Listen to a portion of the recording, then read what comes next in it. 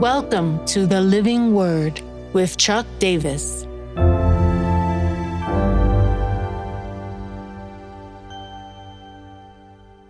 Acts 8, 9-24, Power and Spirit. But there was a man named Simon who had previously practiced magic in the city and amazed the people of Samaria, saying that he himself was somebody great. They all paid attention to him, from the least to the greatest, saying, "This man is the power of God that is called great." And they paid attention to him because for a long time he had amazed them with his magic.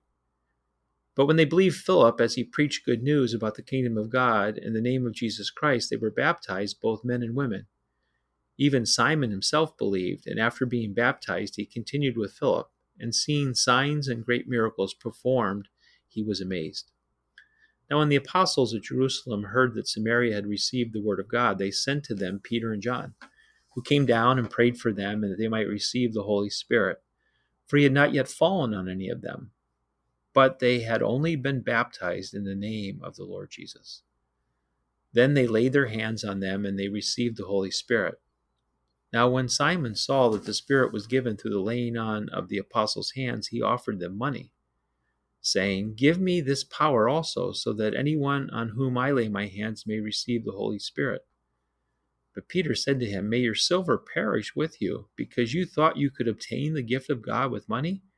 You have neither part nor lot in this matter, for your heart is not right before God. Repent, therefore, of this wickedness of yours, and pray to the Lord that, if possible, the intent of your heart may be forgiven you. For I see that you are in the gall of bitterness and in the bond of iniquity." And Simon answered, "Pray for me to the Lord, that nothing of what you have said may come unto me." It's a very interesting passage. There's this man named Simon who's going to interact with Simon Peter. He previously practiced this magic. And the question is, where was this coming from? It was an occult power. It was a great power. He actually was saying of himself that he was somebody great, which is in contrast to how the apostles are working, that they do these things for the glory of Jesus' name. Remember, Peter, before the council, says, how was this man healed? By the name of Jesus. And this Simon has a conversion experience with Philip because he sees the signs and great miracles performed. He was amazed. So this is a man of power who has operated in some kind of occultic dark power, is now seeing the real power of God being released. And there is a prayer for people to receive the Holy Spirit. This is a whole nother topic. Don't have time, nor does it fit in where we're going at this, to deal with the different aspects of Holy Spirit overtaking us. But Simon sees that this happens and offers money for it.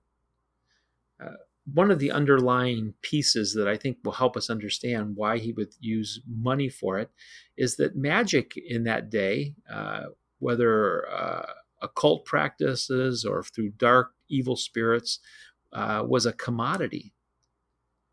And all of a sudden, there's this opportunity maybe to probably make more money. What we see in Simon is there's a desire to be in control of the Spirit rather than abandonment and surrender to the Spirit. The so what for me in this passage is when God releases his power, we don't need to become starry-eyed or chasers of circus tents. In those moments, we're turning the power of God into a commodity. We're turning it into a show. The now what in this is, if there's any leaning into us, we need to repent as Simon does.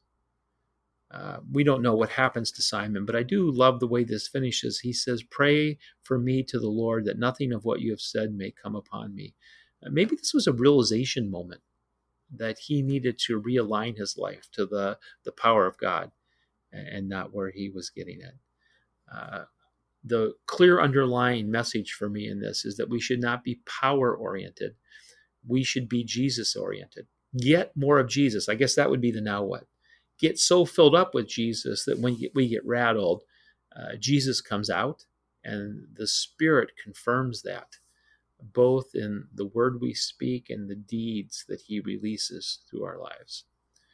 And so, Lord, as we've been talking about spiritual warfare for a while, we pray that we would not become power-oriented people, but that we would always be fixed eyes on Jesus people, and that we would see your hand released because we're living for your glory and not for our own good. We pray this in Jesus' name. Amen.